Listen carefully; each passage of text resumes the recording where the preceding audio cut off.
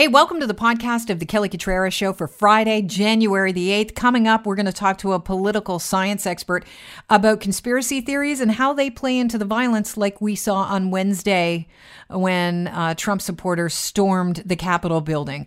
And there's been a disturbance in the polar vortex. We'll talk with Anthony Farnell about what this means about our weather situation in the coming week or so. But first, Dr. Isaac Bogosh, infectious disease physician, joins the show right now. Oh, it's good to have you on, Doctor. I always have so many questions that I want to ask. I don't know where to start. Wherever you go, I'll just follow along.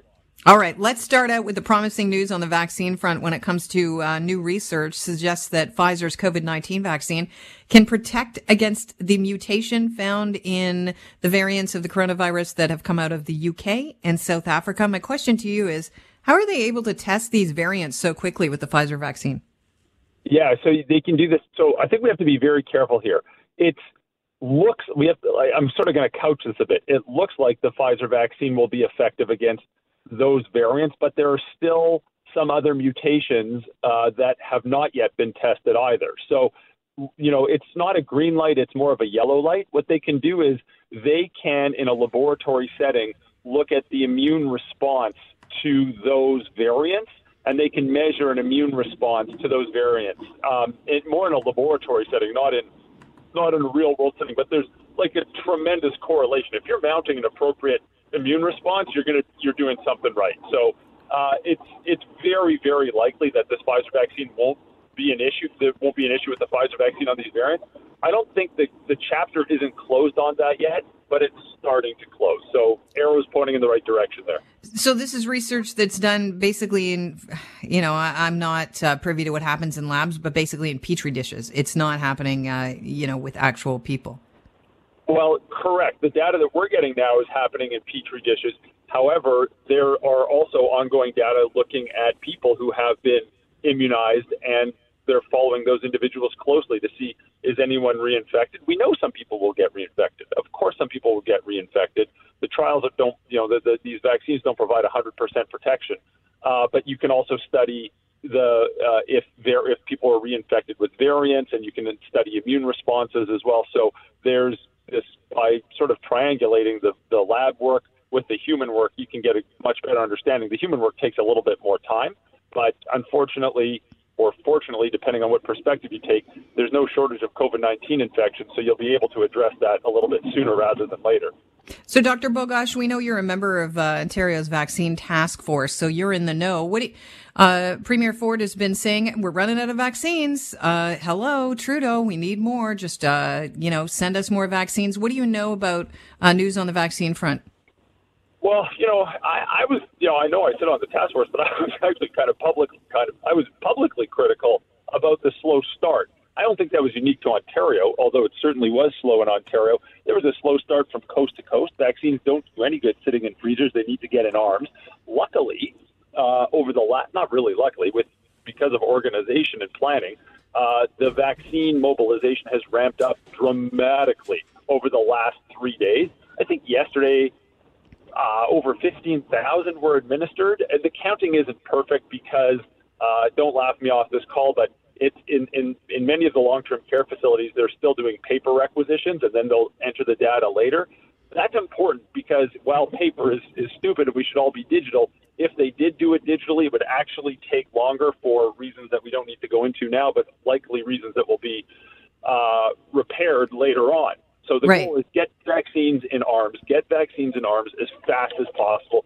The last few days have been, quite frankly, pretty decent. So arrows, again, just like that other thing we were chatting about, arrows pointing in the right direction in terms of significant improvement on that front.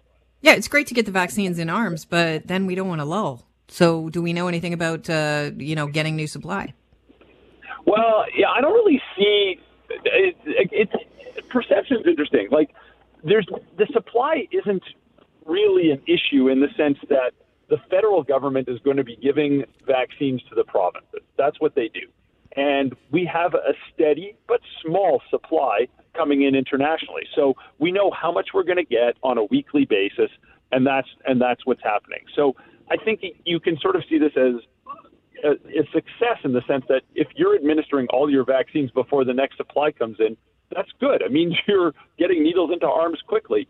The federal government, quite frankly, I think they've done a pretty decent job, right? We were talking, if we were having this conversation 2 months ago, we would have been saying, we're probably going to get vaccines in the first quarter of 2021. When someone tells me that, that means March. That means March. And we started putting needles in arms in Canada on December 14th. So, of course, we'd always all want more vaccine, but we did start vaccine programs months before we thought we were, and every little bit counts. I mean, it's going into long-term care. This is responsible for 75 to 80% of the deaths we've had in the country. So it's not really all that bad. Of course, we need more supply, but we'll make do with what we've got. Dr. Bogoch, one of the big headline stories today is that Ontario hospitals are being told to free up space and prepare for possible transfer of patients from other regions, where hospitals are bulging with patients, like in the Greater Toronto area. How big of an undertaking is this? And could this potentially put other regions at risk of COVID numbers spiking if we're moving patients from more populated regions? Yeah, it's tough. This is a tough place to be. It's not nice to pat anyone on the back and say, way to go for being right. But many people were saying the holiday season is going to be, basically punctuated with many, many, many transmission events as people gather for the holiday season. And it's now about 2 weeks after the holiday season began, and we're seeing these spikes in cases. We know hospitals are getting overwhelmed in many parts of the province. We know ICUs are full in many parts of the province. You have to move people around. You got to care for people. So you just got to bite the bullet and do it. And yeah, could it lead to some hospital outbreaks, especially in settings that have less COVID-19 burden? It certainly could. This is not ideal. This is the farthest thing from ideal. But you've got to do it so that you can care for the influx of patients that are coming in. Yesterday, the province reversed their stand on if kids would be going back to school on the 11th elementary students, and they said, no, we'll wait until the 25th. So the kids will be remote learning again for the next 2 weeks. I've heard that schools can act as amplifiers for COVID-19. Can you expand on that? If you get a bunch of people into an enclosed space and they're not adhering to public health measures, you certainly can amplify this infection. And we've seen outbreaks at schools. That's happened. But when you've got such a huge community burden of infection, we know kids are going to be bringing it into the school with greater frequency. That's a tough place to be. There's no winners. There's no winners in this policy, right? You keep kids out of school. What's happening? Well, you're disproportionately impacting basically all mothers in Ontario. Any mother in Ontario is likely being disproportionately impacted by this policy. If you have kids in the school, you risk greater transmission of infection in the school. You risk further worsening the situation in Ontario, which we already know the healthcare system is stretched beyond capacity. So there's no winner in this policy. I think they tried to take the lesser of two evils, and we'll see how this plays out over the next couple of weeks. Was this inevitable, do you think? I think a lot of this is avoidable. A lot of this is avoidable. I mean, we could go back 1 month, 3 months, 9 months and say, should have done this, could have done that. And we really, truly should have done this and could have done that and could have avoided a lot of the pain that we're in. We didn't. And now we're paying the price. I want to ask you really quickly, how much is that new COVID variant influencing these tougher measures? We're hearing a possibility of consideration of a curfew in Ontario like Quebec. Maybe a little bit, but variant or no variant, we still have a ton of cases. We still have hospitals stretched beyond capacity. We still have an unacceptable number of deaths, and it's not going to get better over the next couple of weeks. So, I think they're just taking every step they can. Dr. Bogoch, thanks so much for your time. I always appreciate it. Nice to chat. Have a good one. We were talking about Donald Trump and how he took to Twitter today because he's finally unblocked. They locked him for 12 hours after Wednesday's storming of the Capitol because they suggested that, he was responsible through social media for, whipping his base into a frenzy. And we know that he had been talking about the rally and inviting people via social media to the rally on January 6th for a few weeks. So people were, I don't know if you saw the video of what flight attendants had to deal with Trump fans going to that rally. It was absolutely appalling and in a lot of cases frightening. I feel for those flight attendants that had to deal with those people. They were unruly. They were rude. They were disruptive and downright scary at times.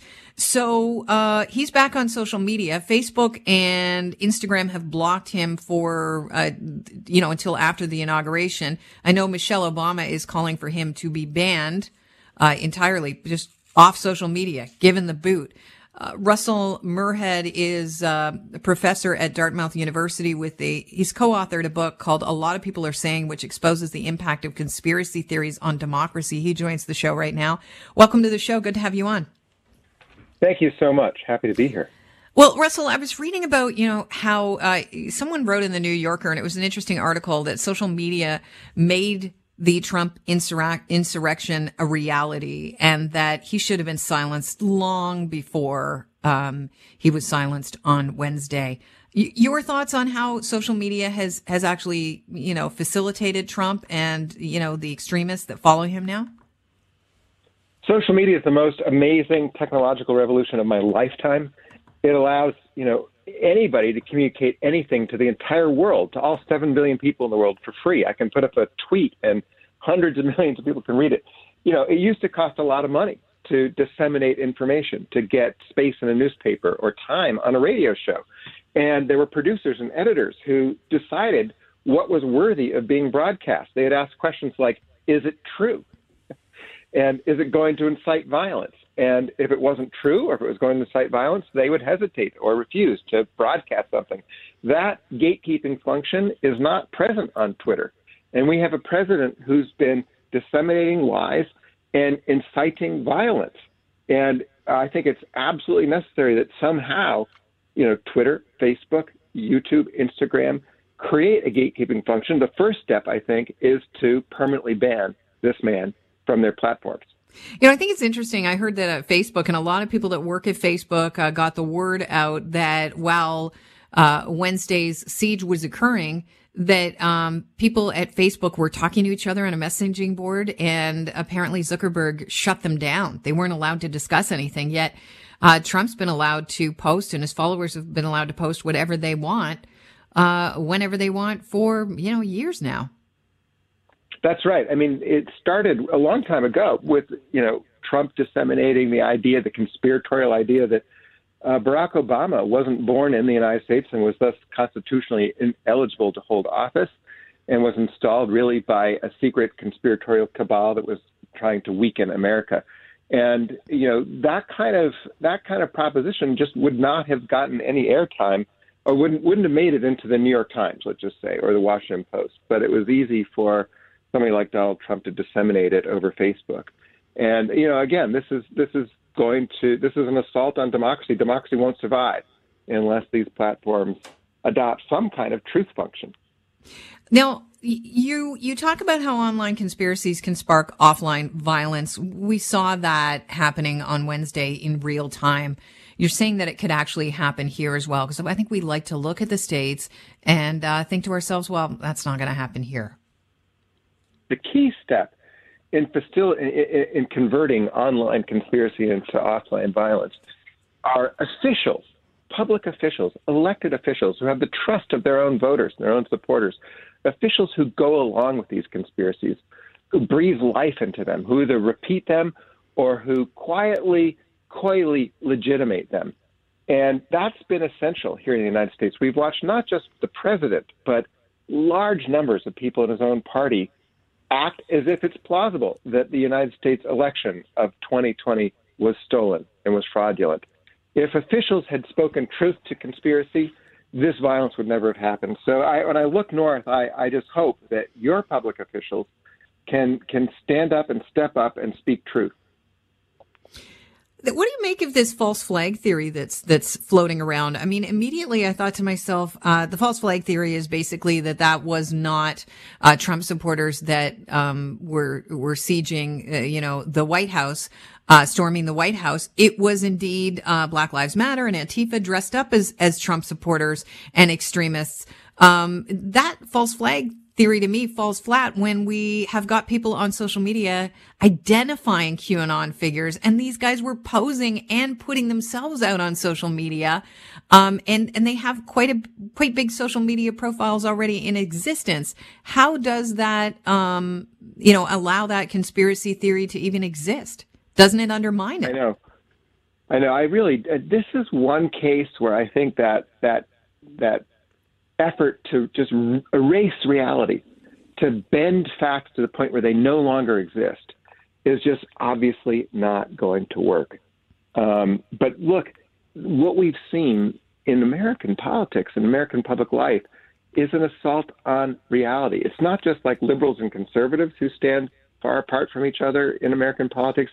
The real gap now is between people who live in a world with facts, some of which aren't, ones we wish existed, and those who refuse to live in a world with facts. Well, even if they have the facts, they get contradictory facts to those facts, and they choose to pick and choose. Right, which is a way of just erasing reality. It's a way of refusing to live in the world. Look, to be mature, to be a grown human being, is to acknowledge that we inhabit a world in which there are lots of things we wish weren't quite the way they are, and to accommodate ourselves to those. That's what maturity and wisdom are all about. And what we're seeing is an absolute refusal to live in that world, a world in which there are real facts and events that happen. Maybe we celebrate them.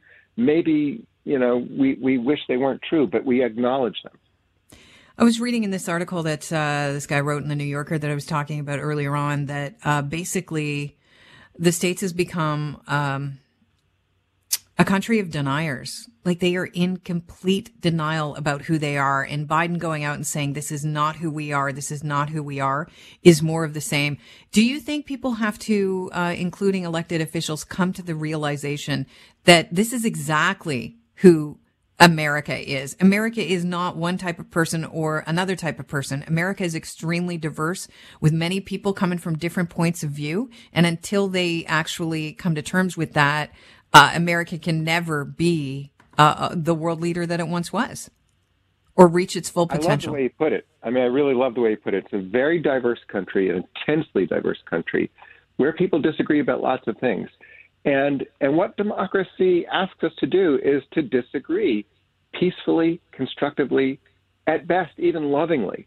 And that requires being willing to live in a world where we understand reality. Disagreement requires being in touch with reality. It doesn't. And so this erasure of reality is actually a refusal to disagree, a refusal to be in a world where we live with other people we disagree with. And it's kind of insulting to people that have different views, right? And you can see where they then become extreme because they feel like they're not being heard. And when you feel like you're being heard, at least the other side can start to talk to you reasonably. And maybe then you'll see, oh, okay, I get it. I see your point of view. But if you feel like you're not being heard at all, it's very easy to get hurt. And then once you're operating from a point of, being wounded, things can go south very quickly. And I think we saw a lot of individuals that have, felt that they have been wronged and wounded, storming on that Capitol building in a moment that is a very dark day in American history. Yeah, I think you put it so incisively. And being heard is one thing. I think we all have a legitimate expectation to being heard. Dominating our political community, even though there are lots of people who disagree with us, is another thing. And one of the things that democratic citizens have to be willing to do is to be heard without necessarily always getting their way. Here we are, Friday, January the 8th, and we're right back to it with Anthony Farnell, Global's chief meteorologist. Anthony, welcome to the program. Thanks for sparing some time for us. Thanks for having me on this morning. So the reason why I reached out to you is an article caught my eye last night. The polar vortex has been disrupted. What does that bode is the headline. And basically it goes on to say, during each dark winter, the Arctic's polar vortex, strong winds that circle westward around the pole, come to life in the stratosphere. It's a normal, reoccurring winter phenomenon. But every year we get this big spin up and then it disappears. But this year, it looks like that polar vortex has gotten thrown out of whack. What does that mean when the vortex gets thrown out of whack? Are we looking at chillier weather? Are we looking at milder weather? What's in store? Yeah, well, it's not straightforward. Like many things in meteorology, you have to look at the big picture, the entire planet. So one thing that we look at is when this gets disrupted, it basically means that warmer temperatures are moving up over the pole. And as that occurs, the polar vortex gets disrupted and it tends to break apart. In this case, it will be likely two pieces, one headed down towards Europe, another section probably coming into North America and perhaps around the Great Lakes, but not until later this month. So we're going to be seeing that occur, I think, and that's going to lead to cold and snow, but it's still about 7 to 10 days away. Okay, like how cold could we get? You know, Anthony, I remember one time we had that, I don't know how many years ago it was, but back in the olden days when we were allowed to travel, I went to Mexico during a polar vortex. It was freezing. Like, good luck. You better have brought in a couple pair of pants or you were not enjoying yourself. Yeah, so, I mean, heading down to Mexico, I guess we don't have to worry about what they're dealing with this year. But for us, the polar vortex has made appearances in the past. In fact, a couple of times in the past decade or so, we have seen it arrive. And if it occurs in late January or early February, that's typically the coldest time of the year to begin with. And then you add these temperatures coming, in some cases, from Siberia over. It can lead to minus 30s, minus 40s, something we haven't, wind chills, but something we haven't seen for the past couple of winters. I'm not guaranteeing that, but once you get that vortex disrupted over the pole, it means the cold air is on the move, and then we just have to track where it's going. And already some extreme weather happening for our neighbors in Europe. Madrid getting a monster snowstorm today, something they haven't seen in decades. So we're going to see some extreme weather. It's just a matter of when this winter. The silver lining for people that have been upset about the fact that their outdoor rinks aren't freezing is that your rinks may freeze within the next week to 10 days. Yeah, and already we've seen this morning places like Muskoka minus 21. So we're getting into that more typical January weather. Daytime highs are still pleasant thanks to the sunshine that we're going to be seeing through much of the weekend. So if you are planning that backyard rink, you love the cold nights, I still think we're about a week away before we start to see daytime highs consistently below zero as well. But we're going to get a nice stretch of winter coming up. If you love this type of weather, I do, actually, in short doses. You're going to have that for the second half of January and possibly into February as well. All right, Anthony, thanks so much for joining us. I appreciate it. Have a great day. All right, you too. See you, Kelly. Cheers. Hey, thanks so much for tuning into the program. Always a pleasure having you with us. Have yourself a fantastic weekend.